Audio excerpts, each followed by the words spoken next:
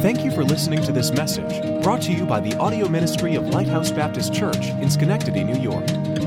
For more great content, please visit us at lighthousebaptist.org. Now let's open our hearts and minds to the Word of God.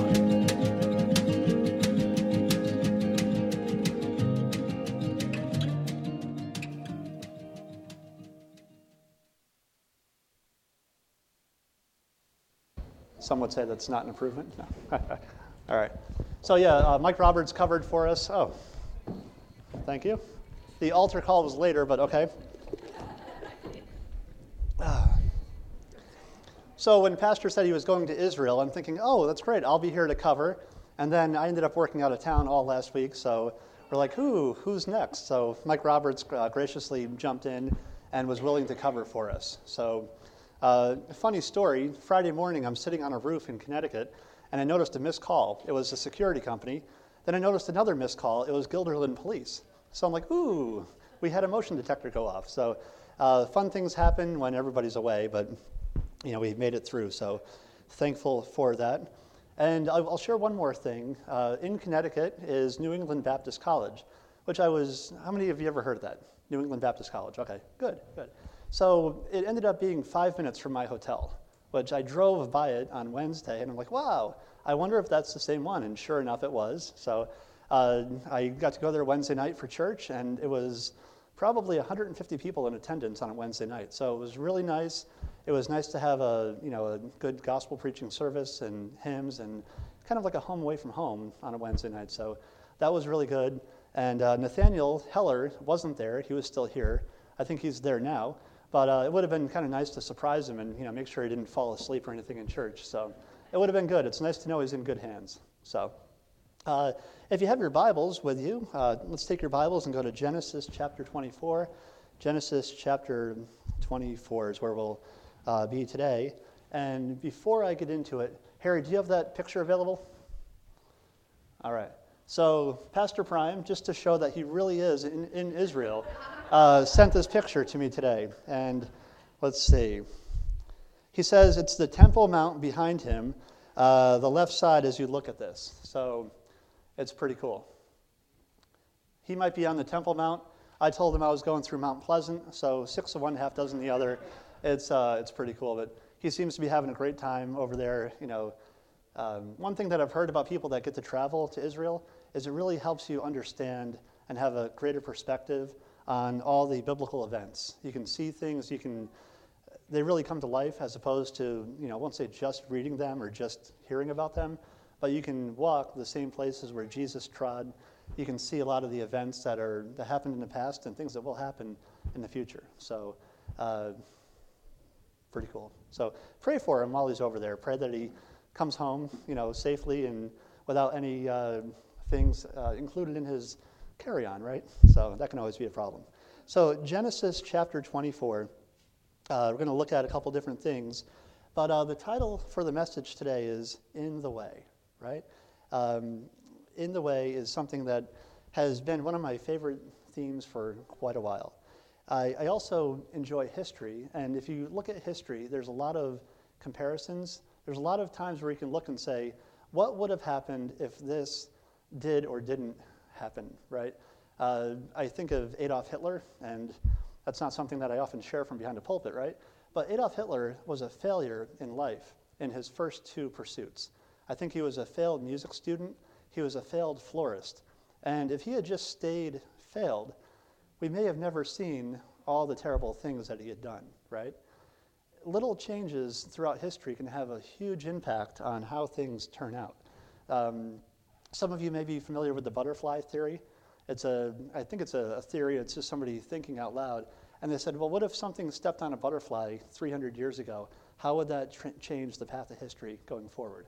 And they make some funny arguments, and the point of it is a little change a long time ago can have a big impact down the road.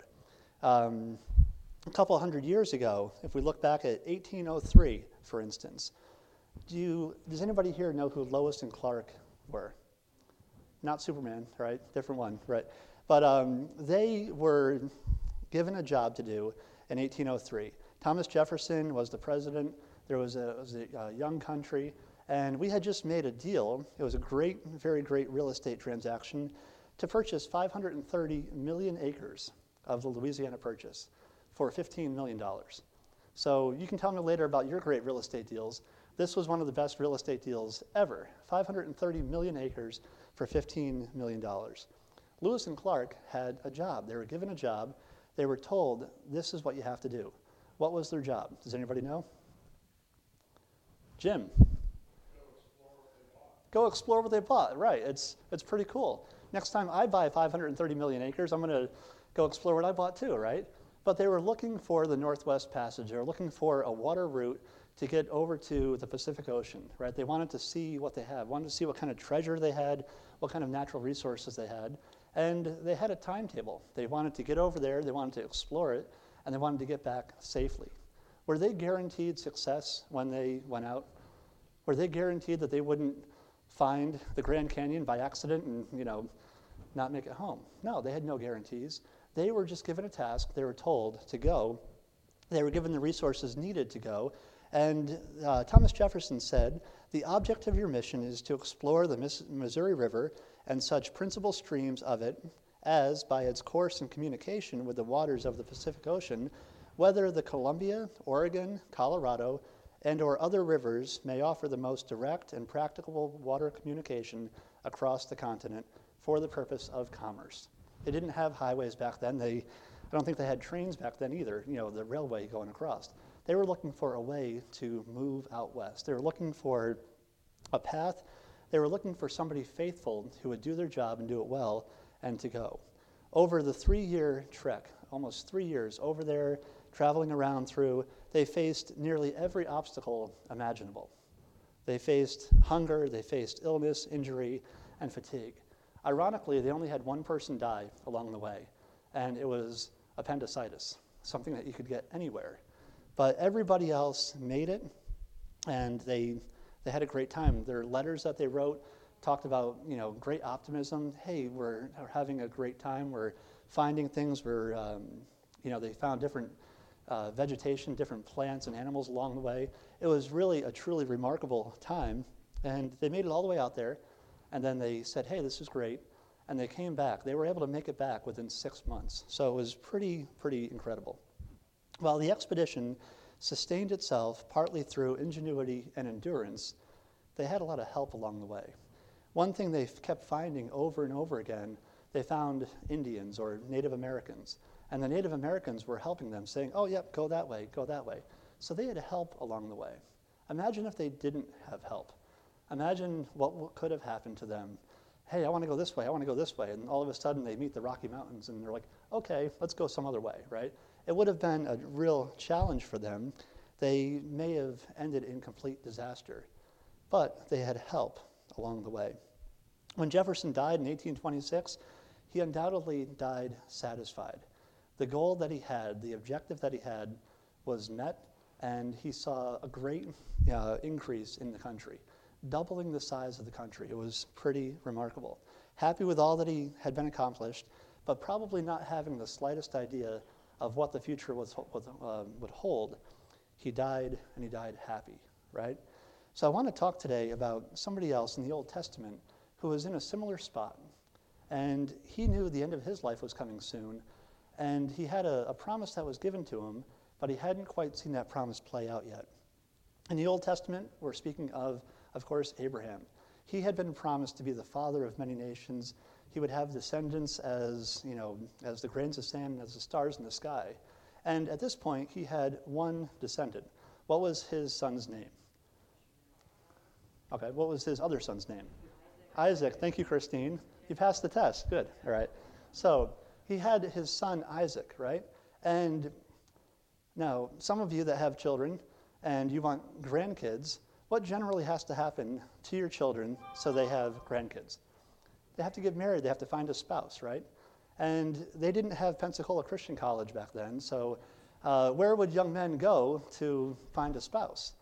Well, they don't want to go out into the surrounding communities because were there a lot of God-fearing women around where Abraham was? Absolutely not. Were there a lot of God-fearing men around where Abraham was? No, there weren't. we see what happens when we commingle with the world. Can anybody think of one of Abraham's close relatives who got too close to the world and lost pretty much everything he had? Yes, Lot lost a lot. Yes, I said that. Sorry. All right, groan. I'll try to keep that to a minimum. All right. But we see what happens. And Abraham absolutely did not want this for his own son. Abraham was growing old. He was coming up on the end of his life. In fact, in Genesis 23, we see, Sarah passing away. And when somebody close to us dies, it often hones our perspective and helps us to say, hey, wow, my time might be short too. What am I doing? What have I have left to do?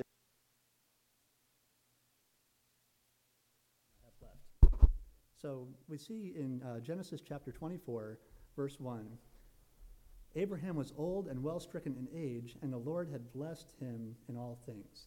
And it's very fitting, the song that our two young guitarists performed for us, I have been blessed.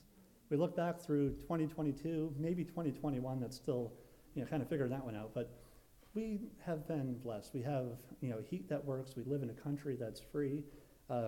We have, the majority of us, everything we need. We've been blessed. Abraham undoubtedly had been blessed. He can look back and think about all the things that God has done for him, all the times where he was in a sticky situation, whether of his own fault or not, and God brought him through.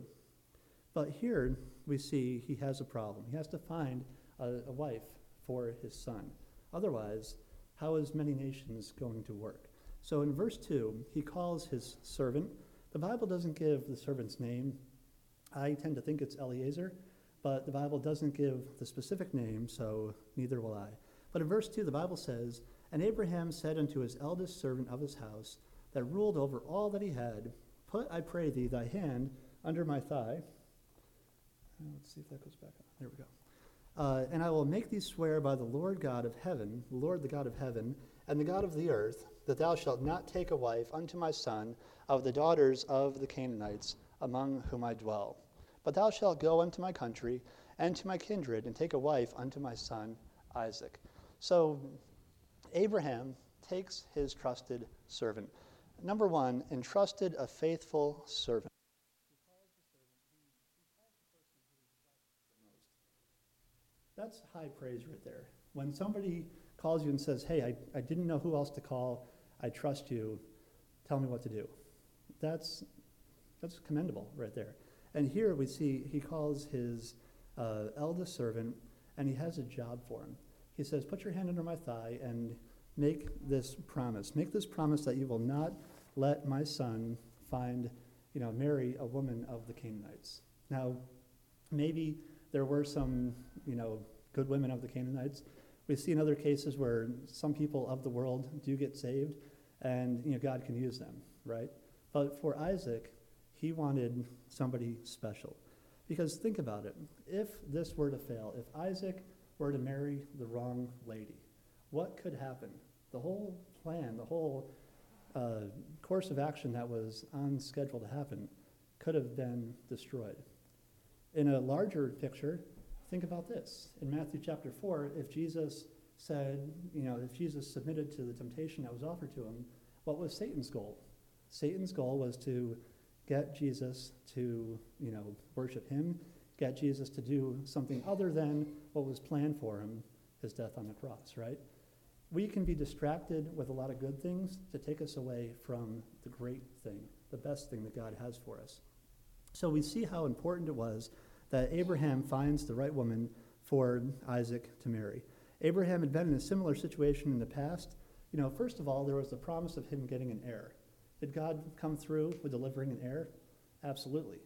Did God make Abraham wait a long time and maybe sweat a little and wonder, how is this going to happen? Absolutely, right? And then, once Abraham had the heir, everything was great, right? Well, until he was told to sacrifice the heir, and it was another test to see, what are you going to do? Do you trust me? And Abraham did pass the test, but I think there might have been some sweat in his brow for that one, because if I was in his position, I would be a little nervous myself too. So we see the servant's response in verse 5. We see, and the servant said unto him, Peradventure the woman will not be willing to follow me unto this land. Must I needs bring thy son again unto the land from whence thou comest? So do I need to go? Or do I need to bring Isaac with me? And it makes sense, right? If she doesn't want to go, how many of you would want to let your daughter go with somebody who showed up and said, God sent me here to bring your daughter back to marry my master's son? Any volunteers? No, it sounds sort of outrageous, right? But this is the mission that Abraham's servant was being given, to go, and he asked logical questions. He says, hey, if she doesn't want to go, can I bring Isaac along, to meet the family and let the family know that he's God's man and everything? And Abraham doubles down and says, do not bring my son. So now the servant has a choice. Well, I can obey, or I can say no, right? But he does the right thing. Abraham says, put your hand under my thigh, and it's a polite way of saying, this is very, very important. It gets him to understand what is riding on this commitment, what is riding on this mission. As Lois and Clark were commissioned to go and to travel across the western half of the now United States, they understood how important their job was. But this job that the servant had, was much, much more important. And he asks questions. He wants to do it right. Abraham's reply in verse number 6 through 8, we see what he says. Abraham said unto him, beware thou that thou bring not my son thither again. The Lord God of heaven, which took me from my father's house and from the land of my kindred, and which spake unto me, and that sware unto me, saying, unto thy seed will I give this land, he shall send his angel before thee, and thou shalt take a wife unto my son from thence. And if the woman will not be willing to follow thee, then thou shalt be clear from this my oath, only bring not my son thither again. You'll notice a phrase is repeated twice. Bring not my son thither again. Now, those that have little kids, or older kids for that matter, do you have to repeat yourself sometimes? Do you always have to repeat yourself? Is there a reason why we repeat ourselves? Absolutely. You look at many passages in the Bible, Joshua 1:8, for instance. Be not dismayed, don't be discouraged, be not afraid. Why does he have to keep telling them again and again and again? What is he trying to get them to not do? Not to be afraid, right? Here, Abraham repeats himself, and he uses a literary device. It's called an inclusio, or bookends. He says something, he has a statement in between, he says the same thing over here. Both of these are designed to get you to see what's in the middle, right? He says, first of all, don't bring my son there. He has a statement in between, and he ends it up with, and just so you're sure, don't bring my son, right? What does he want the servant to see in between? He wants him to see what the Lord God is going to do.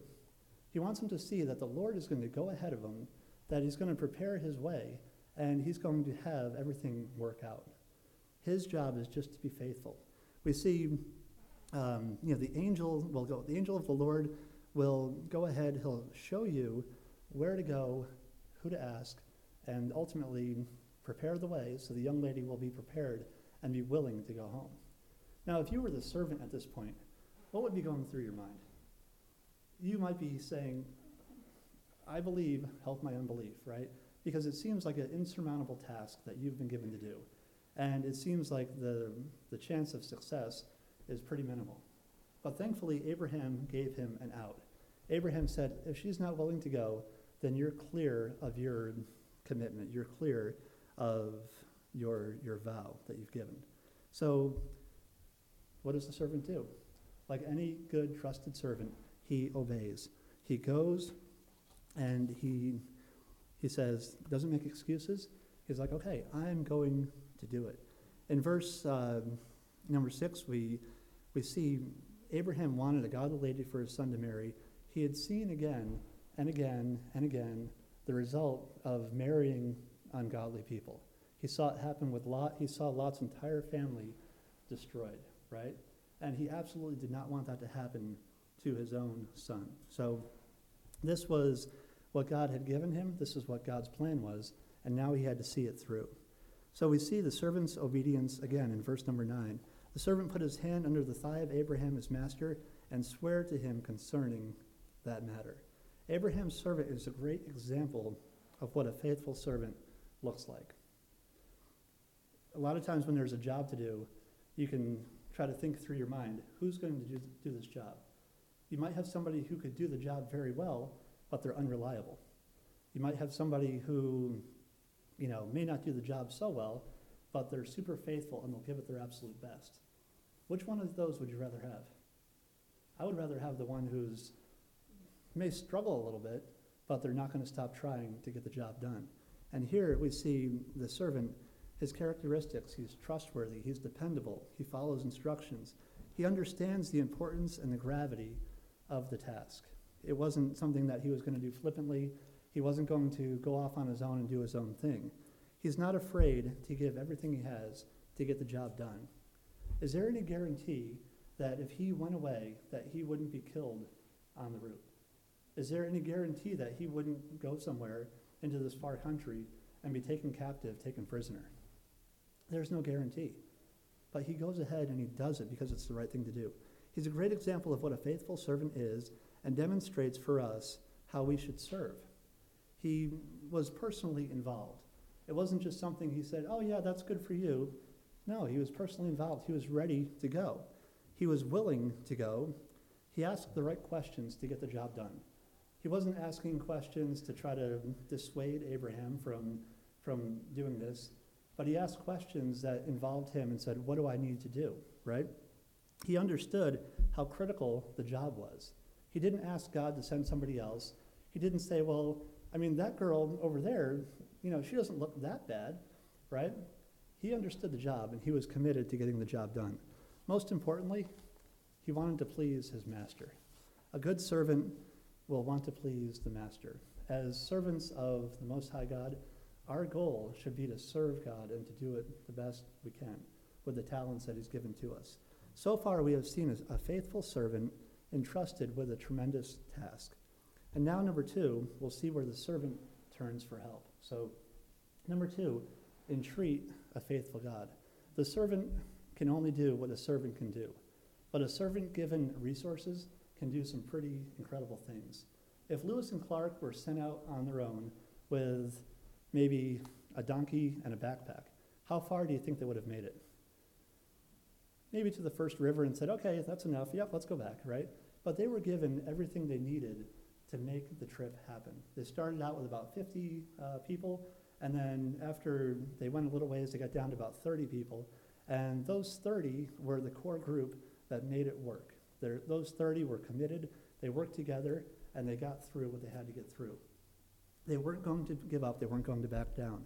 So we see in verse number 10, and the servant took 10 camels of the camels of his master, and departed, for all the goods of his master were in his hand. So he could take whatever he needed to make this mission a success. And I think he did. He thought ahead and said, what do I need? What could possibly go wrong? What do I need to bring? And he brought it. And he arose and he went to Mesopotamia unto the city of Nahor. Now, some estimates place this at 400 to 500 miles away. So this wasn't just a 2 or 3 day journey. It wasn't a quick trip down to New Jersey and, hey, this wasn't too bad, right? This was quite a traveling endeavor. It was 3 to 4 weeks travel. If I were him, and I'm sure he did this, he probably prayed before he went. If you were going to embark on such an important job, I would be very sure to pray everything in advance. They didn't have roadside assistance back then. If his camel broke down, he's in serious trouble, right? So they had to plan, they had to prepare, they had to plan ahead. Perhaps it was during the journey he thought about what to pray for. He had plenty of time. He had time to go as he was traveling to say, how am I going to know who the right woman is? How do I even know where to go? What kind of strategy can I use so the Lord can show me and I'll know 100% that this is the right one? A faithful servant should be practiced and proficient in prayer. As he arrives at his destination, take a listen to his petition, to his prayer. Verse number 11, And he made his camels to kneel down without the city by a well of water at the time of the evening, even the time that women go out to draw water. And he said, O Lord God of my master Abraham, I pray thee, send me good speed this day, and show kindness unto my master Abraham. Behold, I stand here by the well of water, and the daughters of the men of the city come out to draw water. And let it come to pass that the damsel to whom I shall say, Let down thy pitcher, I pray thee, that I may drink, and she shall say, that's a fun one, little Sally selling seashells by the seashore. She shall say, Drink, and I will give thy camels drink. Also, let the same be she that thou hast appointed for thy servant Isaac. And thereby shall I know that thou hast showed kindness unto my master. So he has this very detailed petition to the Lord. Lord, here I am. I'm thirsty. The camels are thirsty. There's a lot of ladies coming out right now. How do I know which one? Well, let's try this. If she comes to me and says, can I get water for you? Can I get water for the camels? That'll be a good sign, right? And he offers a specific prayer that includes a test or a measurable result to help him understand. Sometimes I think it's a good thing to say, God, show me exactly what to do, right? It's not being presumptuous. I mean, Gideon had a fleece, right? And sometimes people say, well, this has to happen before I do anything. Well, the Lord knows our hearts. He knows if we're trying to be successful or if we're trying to make an excuse to where we don't have to do something. And here, the servant is trying to be successful, but he needs some direction. And he prays specifically, God, show me who the right one is, right? And as we see, exactly that's what happens. So next point I have here, the Bible doesn't specifically state this, but it would seem Abraham's servant had learned a few things about his master's Lord, right? He had learned a few things about who Abraham served. And we see, if this is his chief servant, if this is the one who was close to him, he would see Abraham every day. He would see how Abraham interacted. He would see how Abraham worshiped the Lord. And a lot of that has rolled off. The good example of the relationship between Abraham and God the Father has rolled off on the servant. So the servant now, too, is praying, knows how to pray, knows how to entreat our Heavenly Father, right? If we were down south, we might say, son, where'd you learn to pray like that? And hopefully the son would look back at him and say, I've been watching you, Dad, right? Because that's what we want. We want it to transfer. We want other people to see our example and to copy it and to grow that way. So let's take a look at his prayer. He says, send me good speed, show kindness, not to me, but to thy master Abraham. He puts a test in the prayer. He asks for the right type of woman, a woman who was willing to serve, kind, industrious, godly, and chaste, right? Now, these are all great qualities in general, but these are great qualities specifically for the woman who would be essentially the matriarch, right? Sarah is dead. This would be the woman who is going to lead and to help Isaac form, many, many nations. He doesn't ask for vain or trivial things. He sticks to the important. He asks specifically for the one that thou hast appointed or nominated, set aside for this task. He was smart enough to know God already had the woman picked out. He just had to be at the right spot at the right time so he could see her, and with this direction, he would know who it was. Asking God to answer his prayer not for himself, but as a reflection of God's kindness to Abraham, with understanding of how important it is for future generations. It wasn't a flippant prayer. It wasn't something that he did quickly. It was something he put a lot of thought into. He so badly wanted to be successful in the job that he was given because he knew how important the job was. He was willing to take the time and to pray it right. I love what we see in verse 15, but to recap, so far we have seen an entrusted servant, and the entrusted servant, as point number 2 says, entreats a faithful God. So number 3, they experience a fantastic result, right? In verse number 15, and it came to pass before he had done speaking. You know what that means? Before he was even done praying. He had this long prayer in his head. He probably rehearsed it. He probably said, This is what I'm going to do. This will help, guide me and direct me so I can have success. Before he is even done speaking. And it came to pass. The Lord heard our prayers. Sometimes the answer is no. Sometimes it's wait. Sometimes it's a resounding yes.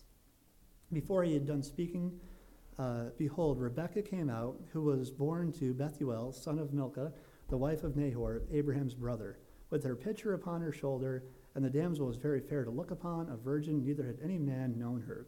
And she went down to the well and filled her pitcher and came up. And the servant ran to meet her and said, Let me, I pray thee, drink a little water of thy pitcher. He's going right through the script. It's pretty awesome. And she said, Drink, my lord. And she hasted and let down her pitcher upon her hand, and gave him to drink. And when she had done giving him drink, she said, I will draw water for thy camel also. And you're thinking, wow, 2 for 2. This is really cool. I will draw water for the camels also until they have done drinking.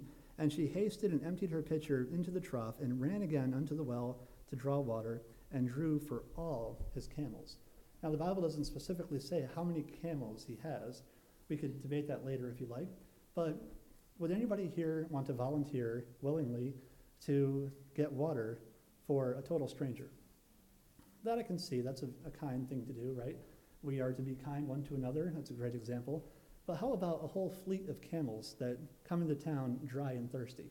You know how long you might be there with a bucket of water? The old joke was at Pensacola, you have to be careful holding the door because you might be there for a while. They just keep coming and coming and coming.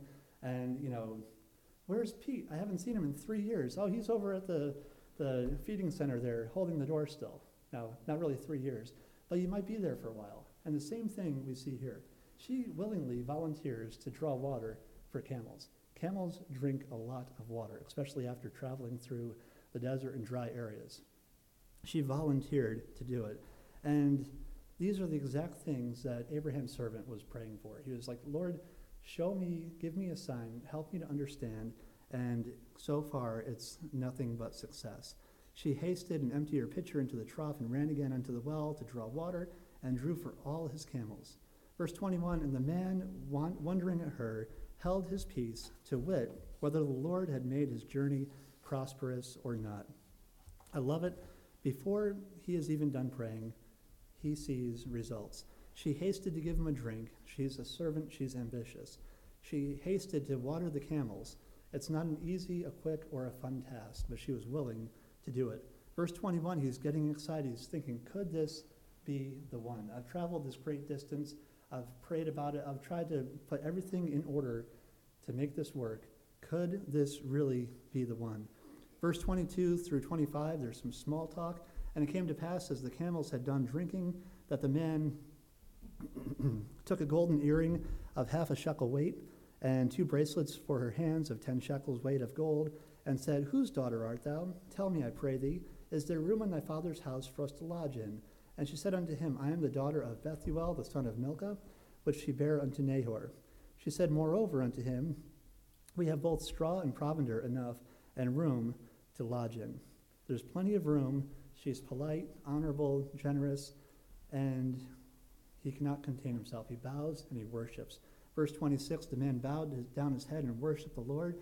And he said, Blessed be the Lord God of my master Abraham, who hath not left destitute my master of his mercy and his truth.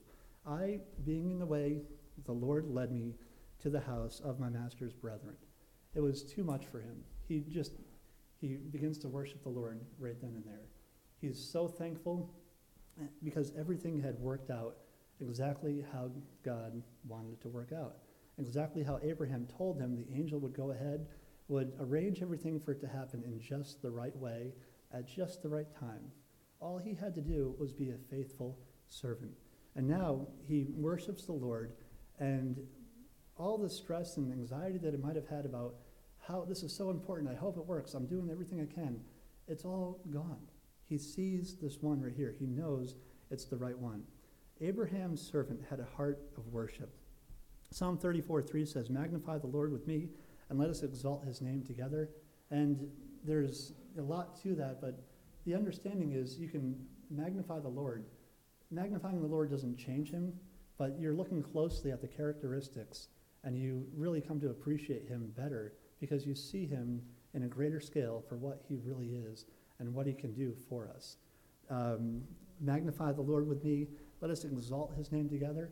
It's talking about worship. And worship is the natural response of when somebody does magnify the Lord, because you stop and you focus on it and you think how great God is, how much he cares for us, for the sinful creatures that, are here for us.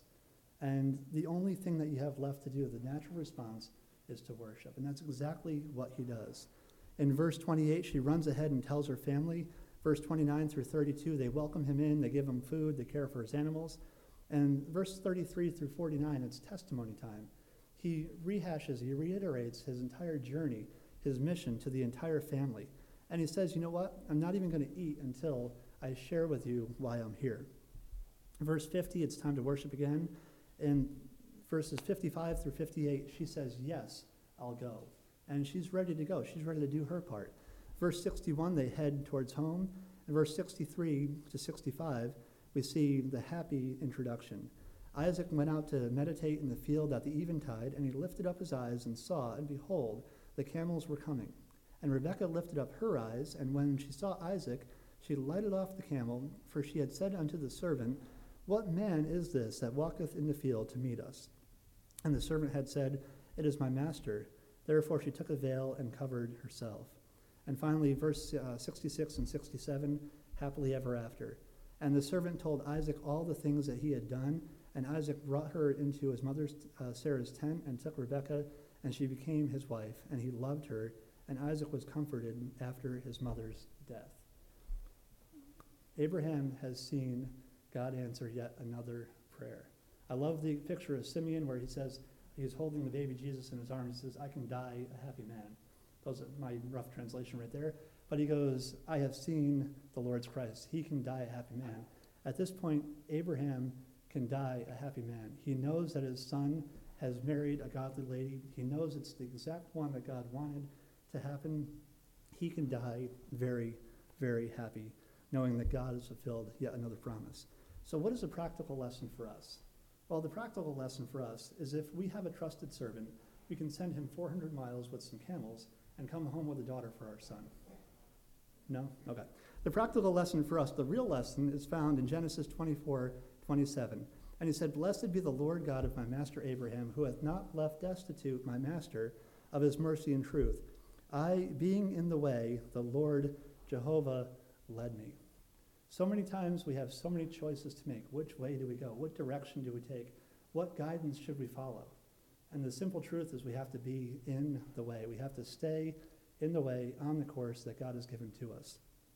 When he speaks of the way, he is referring to the specific path that God led him on to reach his ultimate destination of finding Rebekah and seeing God's ordained plan come to pass and securing the nation of Israel, right? Obedience came first. The servant did what he was supposed to do. All the other steps were right in line.